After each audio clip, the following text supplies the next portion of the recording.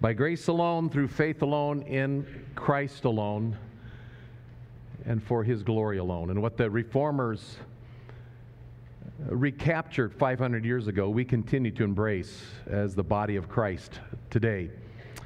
Good morning and welcome to Fellowship Bible Church. If you're a guest with us, we especially want to extend a warm welcome to you. Glad you're here with us.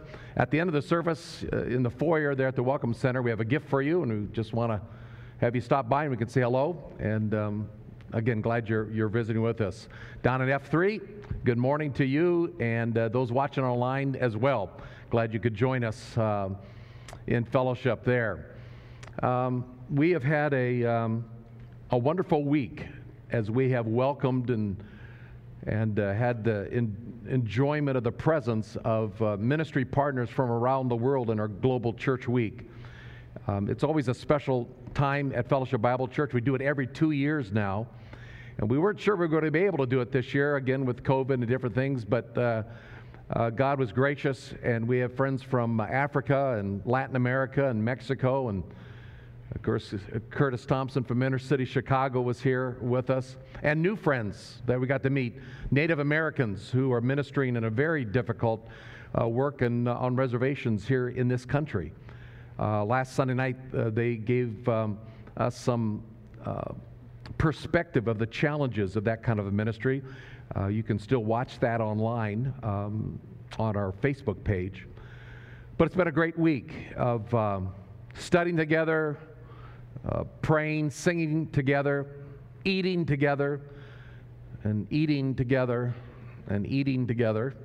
And hopefully you were also able to participate in some form or fashion, or progressive dinner Friday night, or even joining us for study or watching it online. But we're wrapping that up today, and they'll be heading back to their various homes. We are very, very grateful that they would take the time and effort to be with us. I know people who come from different parts of the world appreciate this church. They express it many times. But we are, I think, the ones truly blessed. And we are the ones that get the greater encouragement, I think, and refreshment in our souls as we interact with our dear global partners around the world. It's been a great week. We've also had a special couple with us as well. We talked about it at our congregational meeting a couple weeks ago. Tim and Sue Sanford have traveled from Michigan to be with us this week and spend some time at the Global Church Conference, as well as spend time with the elders talking and discussing together the possibility of Tim joining our staff as pastor of discipleship, a role that will seek to develop and enhance our small group ministries. We've always said throughout the years, as the church gets bigger, it's got to grow smaller. And in addition to that, developing the small group ministries, that we want to put a greater emphasis on the area of what we call relational discipleship and or authentic fellowship, and how we can become more a church of involvement in each other's lives from the time that people walk in and visit us to the time that we go home to glory. And so we're praying about what God has for that. Tim and Sue have been a part of Ethnos 360, used to be called New Tribes Missions, for 32 years. Tim has served in various capacities for many years in Arizona as International Director of Aviation, the aviation program there. More recently, teaching in the Bible college context, discipling, ministering to students. Tim and Sue have a heart for seeing Christ formed in people's lives, desiring people to grow in the grace and the knowledge of the Lord. In that college context, there's many opportunities to do that, as well as in the local churches that they have been a part of. Tim also directs the online discipleship ministry of Ethnos 360. A real delight to have them here. They're the parents of Ben Sanford, who many of you may know is on our staff here, a young man who recently got married to one of our gals here at the church. Tim and Sue have 4 children, 9 grandchildren. They've been married for 35 years. And as Tim, you come up to share God's Word, I'm going to lead in prayer, and we'll entrust this time to him. Let's pray, shall we? Father, thank you for the opportunity to gather and to worship you in spirit and in truth, and to acknowledge, Lord, that apart from you we can do nothing. It is only by grace alone, through faith alone, and only in Christ alone that we live and move and have our being, that we can experience life and the abundant life Jesus said you came to give. Eternal life that we can enjoy forever. For our missionary family, for our gospel partners around the world, and as they continue to also share that message, this body of Christ around the world, in regions that can be very, very difficult to do it in. Even here in our own country, in Garfield Park, in inner city Chicago, or on a Lakota Sioux reservation, or just different places, Father, maybe even in our own backyard, our own neighborhoods. Father, the body of Christ is saved and sanctified so that we can declare your excellencies to this world. As our friends head back to their places around the world, we pray for safety and travel, for refreshed spirits, encouragement, knowing that the overflow of love here at Fellowship Bible Church has been poured into their hearts. We're grateful, Father, for what you've accomplished this week. And now as Tim comes and opens up your word, may we be attentive, have listening hearts and ears, and of course we always depend, Father, that your Holy Spirit will lead us and guide us into truth. I pray this in Christ's name. Amen. Tim?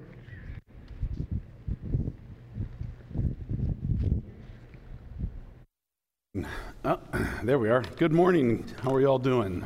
It's good to be here with you. We've actually, a few times since Ben has been here, we have snuck in and out and had the privilege of just fellowshipping with some of you and getting to know some of you, and then hearing some of the teaching. As Mark said, I've been recently serving at our Bible school, and a number of your people have come there. And so we've learned a little bit about you from them. All good, by the way. Sometimes you worry about that, don't you? Like, oh, what do they know? But I just want you to know, as a fellow believer in the same family together with you, how much of an encouragement it has been to learn about you and to learn. I'll just say it. In the journeys of life that I've been on, I have been in a lot of churches, and frankly, to hear and see what's been going on in this church is such a tremendous encouragement. I feel like you have a leadership team that desires to do what God says, and y'all are part of that effort. And you might see yourself in a minimal part of that or a great big part of that, I don't know, but regardless, you have a testimony, and it is being passed around this world. And hopefully that testimony ultimately is pointing to Christ, right? Saying this is what he's done in our midst. So I just want to tell you that, maybe encourage you with that. It's been a tremendous encouragement for us to be here with you for this week and listening to some of the teaching that's been going on over the week, and just fellowshipping together excuse me, with some of the different ones of leadership here and stuff. And so just looking forward to having an opportunity here to talk with you. You want to turn in your Bibles to Acts chapter 17. This is what we're going to be doing this morning, okay, just to give you the big picture. So last Sunday, if you remember, that Jim and Scott were up here, excuse me, and they were talking about the gospel and the purity of the gospel and the need for, sorry, I can't get that out, but the need for the clarity of that, because it is on the truth of what the gospel says, that we anchor our souls, right? We place our trust in what God said as what was necessary for salvation. But I don't know if you remember this, as they started, they kind of intimated and hinted a little bit at the fact that God has a plan. And when I first heard them start talking about that, I'm like, oh, Lord, here they go. They're going to steal my thunder, right? Like, that's how us preachers think this way, right? But then they started talking about the gospel. I want to talk about that plan with you, okay? So what we're going to do then is we're going to look here in Acts chapter 17. And, excuse me, it's just one area in Scripture that gives us a bit of a picture, a bit of a sense of what God's doing. There's a number of places we could choose from, but this is where we'll start. And gaining that kind of that big picture, then we're going to back up into the Scriptures and actually see him bringing about that plan to fruition and come back to this passage here in 17. And we're going to talk a little bit about the perspective that we can have in regards to that plan and the privilege that we've got with that, all right? So that's where we're going. So you with me in Acts chapter 17? So it's up on the screen here for us too. We'll just read this real quick. So the context is this, all right? So Paul is in Athens over in Greece. You can actually go there. We had the privilege to do that one time. You can actually be where we think this occurred, okay? And it's an amazing place. All the different structures, the old temples, and just all the different things that are there. I would encourage you, if you ever get a chance, go see this. But not because we want to walk on the ground that Paul walked on, but because we want to be reminded of these things and what happened there. So Paul, as he's in Athens, he's walking around and he's noticing, the verses before this will tell you, that they have altars to all these different gods, and then they have an altar, and it says, to the unknown God. In other words, they were thinking, hey, there may be a God out there that we don't know, and we want to worship him too, and we are a little bit afraid that if we don't worship him, he might get upset with us, so we'll put an altar up there for him too, right? And Paul sees that, and he says, hey, guess what? I want to tell you about him. He's not going to be unknown anymore. I want to make him known to you. So Paul starts to talk, and we'll pick this up then in verse 24. It says, God, who made the world and everything in it, since he is Lord of heaven and earth, does not dwell in temples made with hands. Now, there's a couple of things that come out from that phraseology right away, right? There's some things that we learn. He says, God, well, he exists then. So now he's just introduced this unknown God, and by the way, he's the only God. All the other gods that they were serving, they weren't even really gods, were they? So he says God who made everything. So now we understand him to be the creator. That's who he is. He made it all, right? And he says, let me get my eyeballs on. Sorry, I have a hard time getting old with this stuff. He says, God who made the world and everything in it. Everything that you see, everything that you observe, and we're in this time of fall where leaves are changing, right? And the beauty of all of that kind of stuff. And I mentioned last night, if you come to Michigan to see the fall colors, you better plan in advance because our hotels are full up north. Like there's just people coming because they just want to see the fall colors. And some people actually follow them as they, week after week, it moves into different areas, right? And we see the beauty of all of that stuff and recognize that is beauty, but it's marred, right? It's marred by sin. And yet it's amazing how still it reflects then this awesome God. So Paul is making him known, right? That's what he's doing. So he says, God who made the world and everything in it, since he is Lord of heaven and earth. Now he introduces a little bit more to us. He tells us not only is he the creator, but as the creator, which makes him the owner of it all, he's the Lord. He's the one to be obeyed. Right? So you see how Paul is just introducing him to these people in just a couple sentences, right? Me, I'm like, okay, how do I describe all this? And I got to go into detail. And no, he just simply puts it out. He says, this God that we're talking about here, he's Lord of heaven and earth, and he does not dwell in temples made with hands. Now, you can imagine for them, if you go there, you'll see there are actually some temples that are still up there in Athens, and all of Greece for that matter. And there's also ruins. You can go and see some of the places where this is where it used to be, and they might have a picture of that. But you can walk through some of this stuff and see that. And you can imagine then, as a Greek a person used to all of that. And Paul is saying, kind of like, you see all these? You see, you have these temples for these different gods, but the unknown God, the one that you don't know, the one who's really God, he doesn't actually dwell in this kind of a thing. He doesn't dwell there. He dwells somewhere else. That's where he dwells, and we'll talk about that here in a minute maybe. But he says, verse 25, nor is he worshipped with men's hands as though he needed anything, since he gives to all life and breath and all things. He's a God who doesn't need anything. That's kind of different than you and I, right? We need things. Put your hand over your mouth and your nose, and you'll realize pretty quick you need oxygen.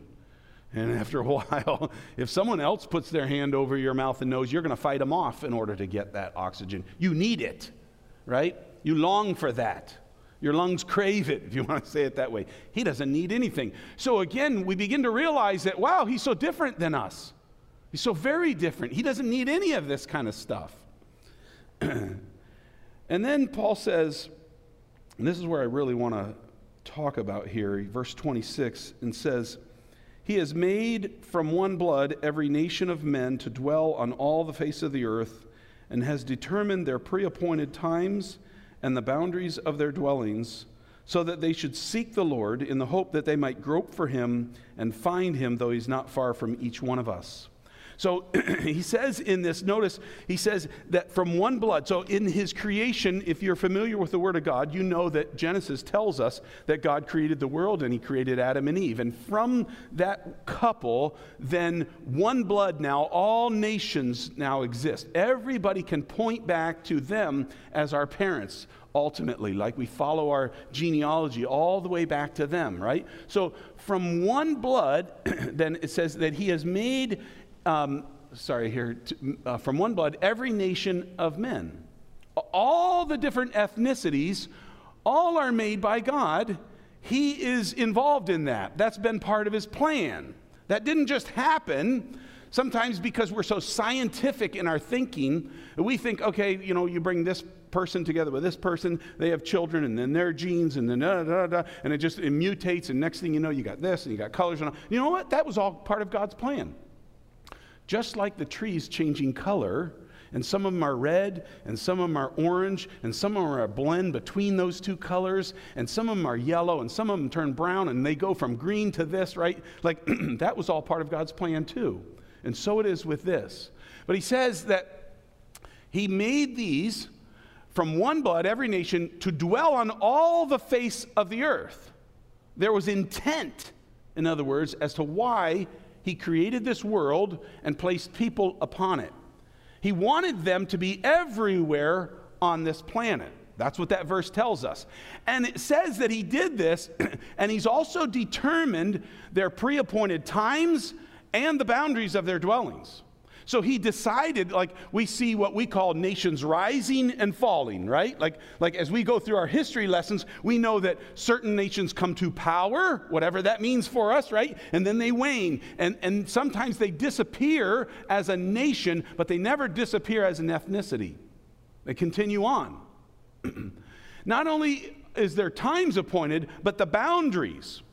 Now, we have today what we call immigration, so we're moving, we have people on the move from one location to another. But largely speaking, you can find certain ethnicities or people groups in certain areas of the world. Why are they there? You ever think about that? Why would they be found in this particular location, but generally not found in this particular location, unless we can find history that tells us, oh, they traveled, they moved, right? All of that is because of what God did. There's a design, there's a desire that he had. And that's what it tells us. But it tells us then in verse 27 why. It says, so that they should seek the Lord. He actually has done all of this so that people would seek after him. Now, I told the people last night, I don't get that. I actually, when I look at this, I'm like, really, God? It just tells you where my thinking is at. I think he could have done better sometimes. You ever do that too? You know how I know that? I tell him so when I pray sometimes. I find the words coming out of my mouth actually telling him how he's supposed to be doing his job. It's ludicrous when you think about it. And it tells me a little bit about, here's Paul describing, hey, this creator God, and he's the owner of it all. And sometimes I forget that. I act as if that's not true, right? And I look at this and go, really? This is the way you're going to do this, God? You want them all over the place so that by being all over the place, then they're going to be drawn to you. How's that working out? But there's a reason behind this, and he says, so that they should seek him. So think about this. The context that Paul is stating this in is a context that proves this very thing out. He's standing there before them and he's going, you guys are talking about the unknown God. I'm here to tell you. Like, you're looking, and now God has sent somebody to tell you about him. And he's been doing this all along, by the way, just so you know. So this kind of gives us a picture of his plan, right? We're going to come back to this. So just hold your place here and turn with me to Genesis chapter 1, will you? Let's go back to the beginning and let's see, well, what's he, like, how did he bring this about? What's he doing with this? So in Genesis chapter 1, turning to that, verse 28, this is what it says. It says, so it's talking again, the context is he's talking to Adam and Eve, right? Or he's talking about them. And he says this, it says, then God blessed them, and God said to them, Adam and Eve, he said, be fruitful and multiply, fill the earth and subdue it, have dominion over the fish of the sea, over the birds of the air, over every living thing that moves on the earth. That's what he told them. There's a couple things that I want you to see here. First of all, it says that he blessed them. Okay, now just so you know, when you see that in Scripture, someone blessing another, that's always a situation where one who's superior, right, is blessing one who is less. In the sense of, for example, if you look at the patriarchs, you will see them, it's recorded for them where they, as the father of their clan, the father of their family, is then going to bless one or multiple children of theirs, right? Say a blessing to them. Something that they're saying, this is going to happen and this is going to be good for you, right? So when we think of that, God now is here and he has just created his children and he's blessing them. He is superior because he's God, because he has authority, because he's the creator and owner of them. So he's in the rightful position to do this. So what is it that he blessed them with? Well, here it is. He said, be fruitful and multiply and fill the earth. That's a blessing that he's placing upon them. That's not a curse, just so you know. That's actually something that it's almost like he puts his hand out there on the head and says, I'm blessing you with this. Here's what you get to do. Why would that be considered a blessing? Well, when we look at the whole scope of his plan, we realize this is the beginning. He has created this whole world, and he's placed mankind on this world, and he's saying, hey, I want you to be scattered. I want you to be all over it, right? I'm going to give you an opportunity, in other words, to partner with me. This is the plan that I've got. I want you to fulfill that. Do this, okay? So it's an actual privilege then, and that's a perspective that we can have, right?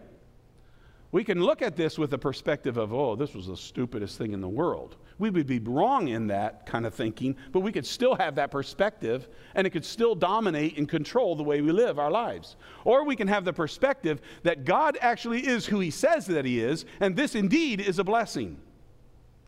Not only do we see him blessing, but we also see him then in that blessing he commands. He tells them to do something. Right? He has the right and the privilege to do that, again, because he's God. He's the owner. He's the creator. Everything belongs to him, including us, the people of this creation. And so he does that to them, but if you're versed in the Scripture at all, you know they didn't do it, right? You know that. So we get to this place of Noah, a man called Noah, and God says, hey, you know what? Like, this is not good. There's just sin everywhere except for Noah's family. I'm going to clean the slate here with a flood, and we're going to begin again, a new beginning. And so right after the flood and the ark rests, And God says to Noah in Genesis 9. So you just move down a few chapters, right? With Genesis 1, now we go to Genesis 9. And this is what he says to Noah and his children. He says, so God blessed Noah and his sons and said to them, be fruitful and multiply and fill the earth. And then skipping to verse 7, and as for you, be fruitful and multiply, bring forth abundantly in the earth and multiply in it. Are you seeing some repetition at all? Like do you catch that? Do you see the similarities there between Genesis 1 and now Genesis 9? And do you notice how in verse 1 here he says this, and then he repeats it again in verse 7? And of course, we know that when God repeats something, he's like, hey, I'm wanting to get your attention, right? We do this as parents. We say something to our kids, and they're like, and we repeat it like, hey, I want your attention, right? Like we're wanting to get them to hear what we're having to say because it's valuable. As far as we're concerned, God says it's valuable. You need to hear this. You need to understand this. I'm telling you, I want you guys to multiply and fill this earth. That's what I want you to do. Again, if you know your Bibles, you know that they didn't do it either, did they? And so we just move a few chapters down here to Genesis 11. And in Genesis 11, we have the context of the Tower of Babel. Are you familiar with that? Well, these people are all gathered together. Well, let's read it here. Verse 4, it says, so the people of the world, the people of this earth said, oh, this is so crazy. It's crazy because when you know God, you think, how do you do this, people? You think you're going to stop God from doing what he wants. He's got a plan, and he's going to fulfill that plan, right? So it says, they said, come, let us build ourselves a city and a tower whose top is in the heavens. Let us make a name for ourselves, lest we be scattered abroad over the face of the earth. What does that sound like to you? Does that sound like they're fulfilling what he just said to do? It doesn't to me. To me, that sounds like rebellion, doesn't that? Like, no, I'm not going to do this. So we've had Genesis 1, we've had Genesis 9, God saying, hey, I'm blessing you with an opportunity to scatter, fill this whole earth, and y'all aren't doing that. You're not doing that. In fact, it's not just that you're not doing it. Now we're seeing willful rebellion against. Look at the terminology that's there, right? Let us build ourselves a city. Do you see selfishness there? Do you see how they're consumed with themselves rather than with God? It's not doing what God wants them to do. It's doing what I want to do. And then it says, and let us make a name for ourselves. In other words, we want accolades. We want acknowledgement. We want everyone to see us. It's not a name for God. It's not like, hey, let's build a city and bring God glory in this city. It's let us get our own glory. That's just not going to work. Just telling you. It's just not going to work. I can identify with that. Can you? You know, there's been times when in my life that I've blatantly and then sometimes subtly, or think I'm subtle, tried to gain recognition for something, right? Making a name for myself, wanting to be known and thought of well. Why? Because I have the same problem they did. I'm a selfish individual, sin-cursed heart, and that's all part of that. God is doing something to bring a name for himself, to bring glory for himself. And we get the privilege of being a part of this. This is all part of his plan. So they say, we want to do this lest we be scattered abroad over the face of the whole earth. Well, like, we want to do this so that it prohibits this occurring. We're not interested in that. It's totally against what God says. So God said, no, we're not dealing with this one. Next verse, verse 5, but the Lord came down to see the city and the tower which the sons of men had built. And the Lord said, indeed, the people are one. They all have one language, and this is what they begin to do. Now, nothing that they propose to do will be withheld from them. In other words, if they're left to go the way they want to go, they're going to accomplish that. Nothing's going to be withheld from them. But that's inconsistent with what I want. That's inconsistent with my plan. That's inconsistent with where I'm going. And so it tells us then that he comes down, he says, verse 7, come, let us go down, speaking of the Trinity there, right? That's why it's plural. God's not schizophrenic, just so you know, right? The Father, the Son, and the Spirit talking together, come, let us go down, and there confuse their language, that they may not understand one another's speech. So the Lord scattered them abroad from there over the face of the earth, and they ceased building the city. Therefore its name is called Babel, because there the Lord confused the language of all the earth, and from there the Lord scattered them abroad over the face of all the earth. So in other words, he has said twice in Genesis 1 and Genesis 9, this is what I want you to do. Now we've gotten to Genesis 11. We're not doing it. Not only are we not doing it, but we're going to adamantly oppose that. And God says, I'm going to do it myself. And this is how I'm going to do it. So he takes from one language and makes many. Now, just so you know, don't miss this.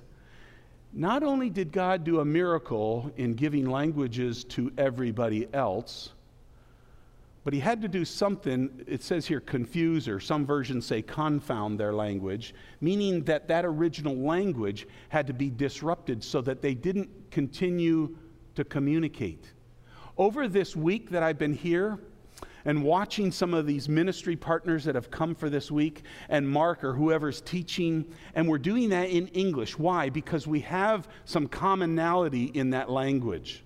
But I've thought about that for them, how hard it is on the ears to hear a language that's not your own, that maybe at times you struggle with just making sense of it. We were talking to some of the people from down in Guadalajara, and they were speaking to us, and we lived in Arizona, so we've picked up a little bit of Spanish, but just enough to be dangerous, just enough to know, like, this is what they're talking about, but I don't really get it all. Right? And after a while, you're straining, you're listening, and they're speaking English to me, but it's with an accent, and I'm trying to hear that, right? So God actually, when he confounded their language, not only did he give new languages to them, but he somehow erased or messed up that language so that they didn't have this commonality. That's a miracle, just so you know that, right? That's a miracle.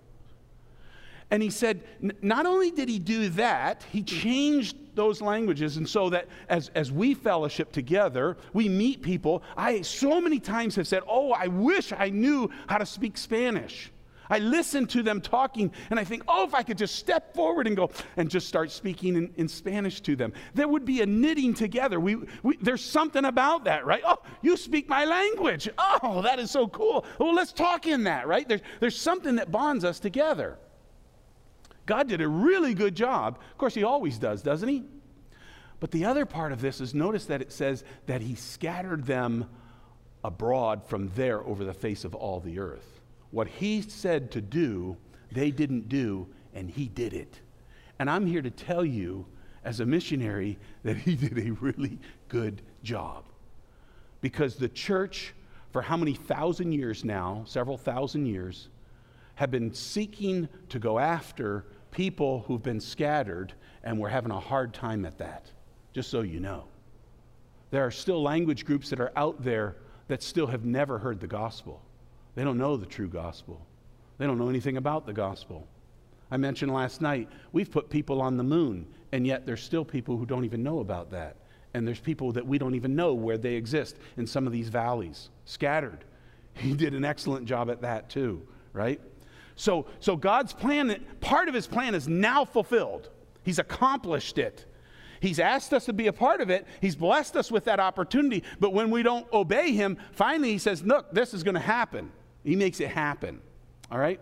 Now, Paul tells us that all of this was done, and there was what the Bible calls a mystery. This was what we've just described as our plan here, God's plan really, has been a mystery throughout time. He actually says, let me get the verse here for you. We'll get it real quick here. Here we are. In Ephesians, there we go. Ephesians chapter 3. Now, there's probably, I have in my notes half a dozen different verses for this too. But we'll just pick on this one to see. This is what Paul says in regards to this. He says in chapter 3, verse 3, starting there, he says, you guys know how that by revelation he made known to me, Paul's talking there, how he made known to me the mystery, as I've briefly written already, like earlier on in the book of Ephesians, he mentions this. He says, by which when you read, you may understand my knowledge in the mystery of Christ, which in other ages was not made known to the sons of men, What we've just talked about, this plan, wasn't necessarily made known. It was prophesied, but it wasn't fully understood. Okay? And so he says that, so it's not made known to the sons of men as it has now been revealed by the Spirit to his holy apostles and prophets, and Paul being one of them. Now's the time. Now's the moment. That's what he's saying. Here it is. This has been now portrayed, and I've got the privilege, one of the individuals, to have the privilege of expressing this. Verse, can we move on? There we go. He says, and he talks about this, that the Gentiles should be fellow heirs of the same body and partakers of his promise in Christ through the gospel. When I look out amongst you, I see mostly Gentiles. I don't even know. Maybe there's some Jews here too. I don't know. But most of us, I would bet, are Gentiles. We're non-Jews, in other words. This is good news for us, isn't it? You ever think about that? Here's God raising up a nation of Israel to be a light to the nations, is what they were told, but they didn't do that either. Isn't that interesting? Every time people are told something by God, we don't do what he wants us to do, right? We drag our feet on this. We kind of lollygag through that, or we are just totally disobedient to it. The nation of Israel, same way. And here God says that the Gentiles should be fellow heirs. That was the mystery, bringing them together, Gentiles and Jews together into one body called the church, to be a light to the world. And so he says, and partakers of his promise in Christ through the gospel, of which I became a minister according to the gift of the grace of God given to me by the effective working of his power. Next verse, please. To me, whom less than the least of the saints this grace was given. Do you see a sense when Paul says that he's recognizing that blessing that he's talking about is mine? Like he caught this somehow. He's saying here, look, do you understand? I'm less than the least of all the saints. This wasn't just hyperbole. This just wasn't Paul just going, oh, I'll say this and they'll think I'm so humble. No, that's not what he's trying to do. He actually believes this. He actually thinks this. He knows where he's come from as far as a persecutor of the church. He knows that he's actually killed people because of their belief in Christ, right? And so he sees himself as the least of all the saints. But he says this grace was given. What grace is he talking about? This opportunity to be an ambassador to the Gentiles and express to them this mystery, this plan that God had from the beginning. I want to preach among the Gentiles the unsearchable riches of Christ. You and I hopefully are understanding that more and more. Every day that goes by, we're learning more and more about the unsearchable riches, what we have in Christ, what he says is true about it. We call it our identity in Christ. And to make all see what is the fellowship of the mystery, which from the beginning of the ages has been hidden in God, who created all things through Jesus Christ. There it is. He's telling us, hey, you know what? There was a mystery. So Paul has laid all of that out. That brings us then back to Acts chapter 17, back to that context that we started. And here's Paul describing that and following after what he has actually said. Now, Acts chapter 13, is it? Let me just make sure I got it here. Acts 15, sorry. In Acts chapter 15, it's recorded for us the first outreach to the Gentiles. And just let me set up the context for you. Peter, Simon Peter is his name, right? He's a Jew, and he's been raised as a Jew, and he has all the thinking of a Jew, which included, we don't hang out with those Gentiles, right? They're different than us. We don't hang out with them. He's in a house of another Simon, and God has been speaking to a Gentile called Cornelius. And he says, hey, you send a couple of your guys to this house of Simon. There's a guy there. His name is Simon Peter. Get him to come and talk to you. And while that's all transpiring, Peter is up on the roof, and he falls asleep in a trance, it says. And a sheet comes down with all kinds of food that for the Jew was like, no, you don't eat that food, right? And he hears this voice saying, hey, here's this food, eat it. And he goes, no. I don't do that kind of stuff. And God says, wait, here's this food, eat it 3 times. No, won't do that. What I say is clean, don't you say is clean. What I say is holy, don't you say is unholy. And then the knock on the door, and here they are, and he realizes, oh, God is preparing my heart to be accepting of the fact I need to go with them. He goes to Cornelius' house and witnesses to him and his family, and they get saved. And so when we come to Acts 15, it says Simon has declared how God at the first visited the Gentiles to take out of them a people for his name.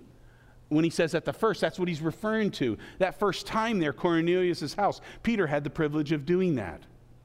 But he says, and with this, the words of the prophets agree, just as it is written, after this. So now he's quoting from the prophets. In other words, they foretold this, but they didn't understand it all. He says, after this reaching out to the Gentiles, right? After this, I will return and rebuild the tabernacle of David, which has fallen down, which is in present condition right now, just so you know, right? And I will rebuild its ruins and I will set it up. That's still to come. We fit into this. We know that we're in this process right now. This is all part of God's plan. And so he's going to return, he says. He's coming again, right? We know that. The scripture teaches us that. So here's this plan that God has laid out for us. And can I use the same terms that God has blessed us with? He's blessed us with an opportunity in expressing his plan and helping us to gain a perspective of that plan. He's blessed us with an opportunity to be involved, to partner together with him. I love how Mark used the term our global partners, or our ministry partners, he used up here just a couple minutes ago. Why? Because we're partnering together. We're part of the same. All of us joining together to accomplish, to be the hands and the feet, as it were, of what God is doing in his great plan. And he will get it done. Just as he made sure that everyone was scattered, he will make sure that everyone will be reached. Now, will they all agree? Will they all believe? No. You see that all the time. Every time you witness, you find people who do this, right? They don't want to hear that. In fact, you would even say the majority of them don't want to do that. But God has placed them all in different places, some of them right here in Winchester, some in Kenya, right? Some down in South America. All over this world, God has placed them for a purpose so that they might grope after him and find him because he's not far from them. That's what the scripture tells us.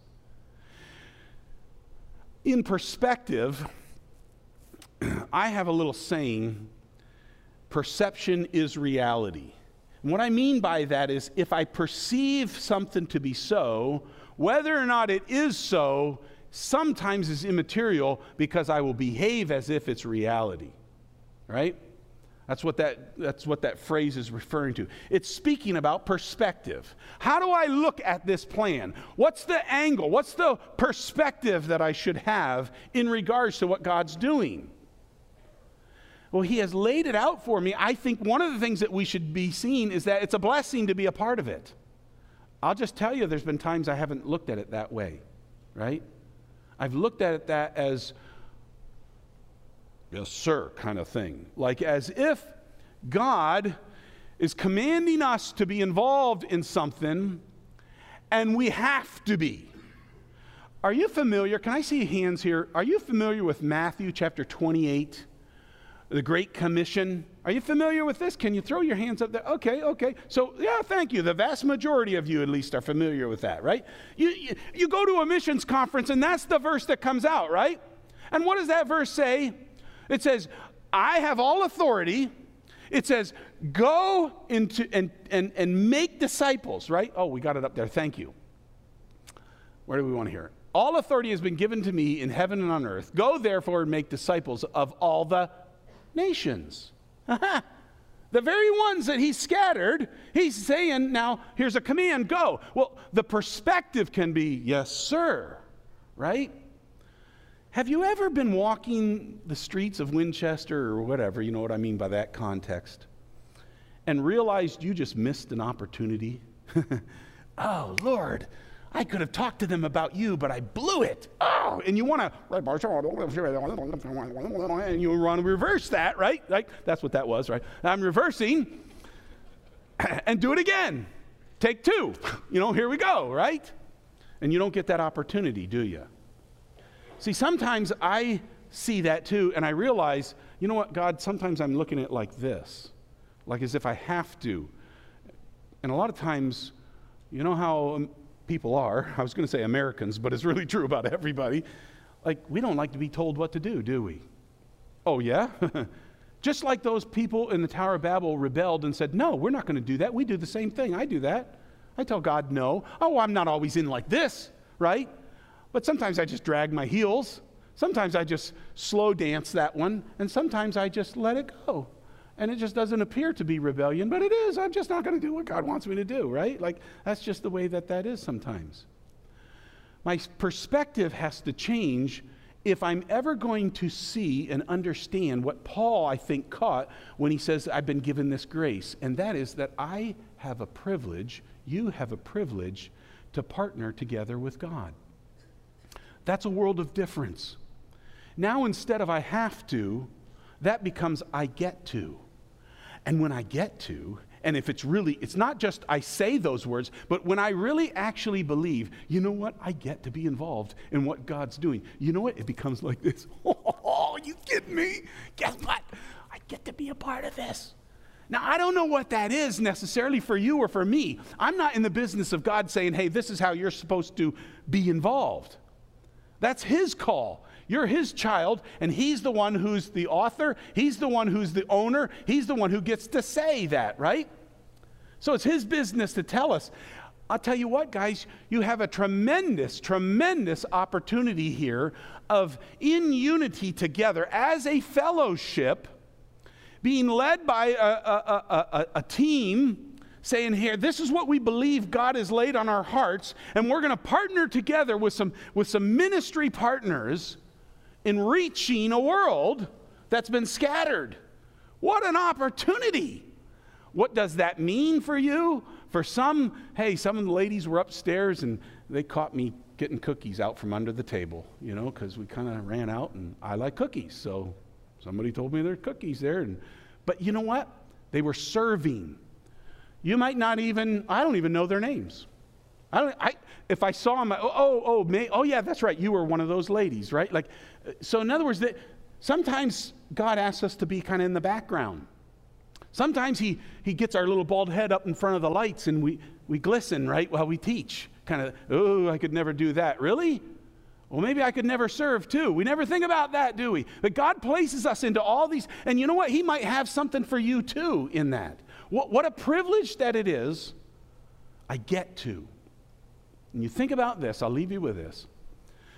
God Almighty, who doesn't need us, has graciously communicated to us His plan. This is what I'm doing, kids. This is what I'm about. Would you like to be a part of it? I'm going to let you. I don't need you. I can accomplish this, right? He's powerful. He can do it. But He's saying, hey, I'm going to give you an opportunity. So what I'd like to do here is just to tell you that with the intention of nudging, a bump, a little, can we move a little bit more in that direction? Where in our hearts we're seeing, you know what, God, thank you for the privilege that you've given to me. Teach me, direct me, guide me as to how you want me to be involved in all of that. I'll tell you what, He says, after this I will return.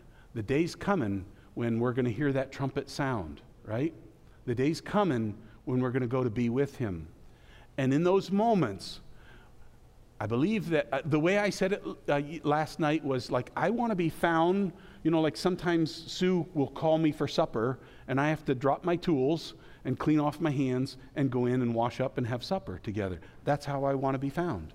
I want to be found having the tools in my hand, as it were, so that when He says, hey, son, it's time to come home, I got to drop them.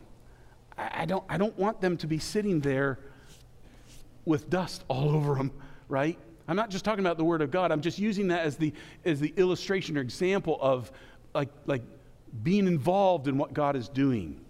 We get the privilege then to hear His voice and drop our tools. How cool is that, right? So maybe that just will be a little word of encouragement, just a little nudge of, yeah, God, thanks for reminding me that's what we want to be, right? So let me pray and ask Him for that for us. Father, thank you so much for your word. there's so much in your word that impacts our lives, and we are so grateful for that. But we recognize what we've been talking about today as far as you've also told us in your word what you're doing. Thank you for telling us that, Lord. I wish that just having the knowledge of that would cause us to be apart. But knowledge in and of itself doesn't do that. But it's good to know, Lord. It stimulates us. And then your Spirit, we know, is at work in our hearts. And He's wanting to partner together with us too. And encourage us to be willing to be a part of what you're doing. Lord, we ask that for ourselves. We're asking you to keep doing a work in our own hearts that would stimulate and encourage us to be involved in what you're doing.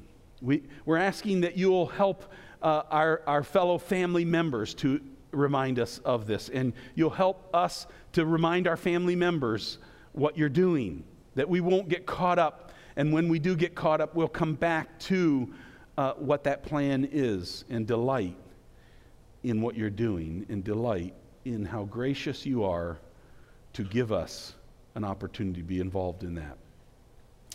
Thank you for this church, this assembly of people who have been called out from a world that is lost to a world that is lost, and to describe to them all who you are and to exalt you, because ultimately, Lord, that's what it's about. It's about you. We've been scattered around so that we might find you, and in finding you, we recognize all that you've done for us, and we worship you. We praise you. Lord, help us to see that today, not just when we get to be with you. So I pray to that end, and I thank you for it. In Jesus' name, amen.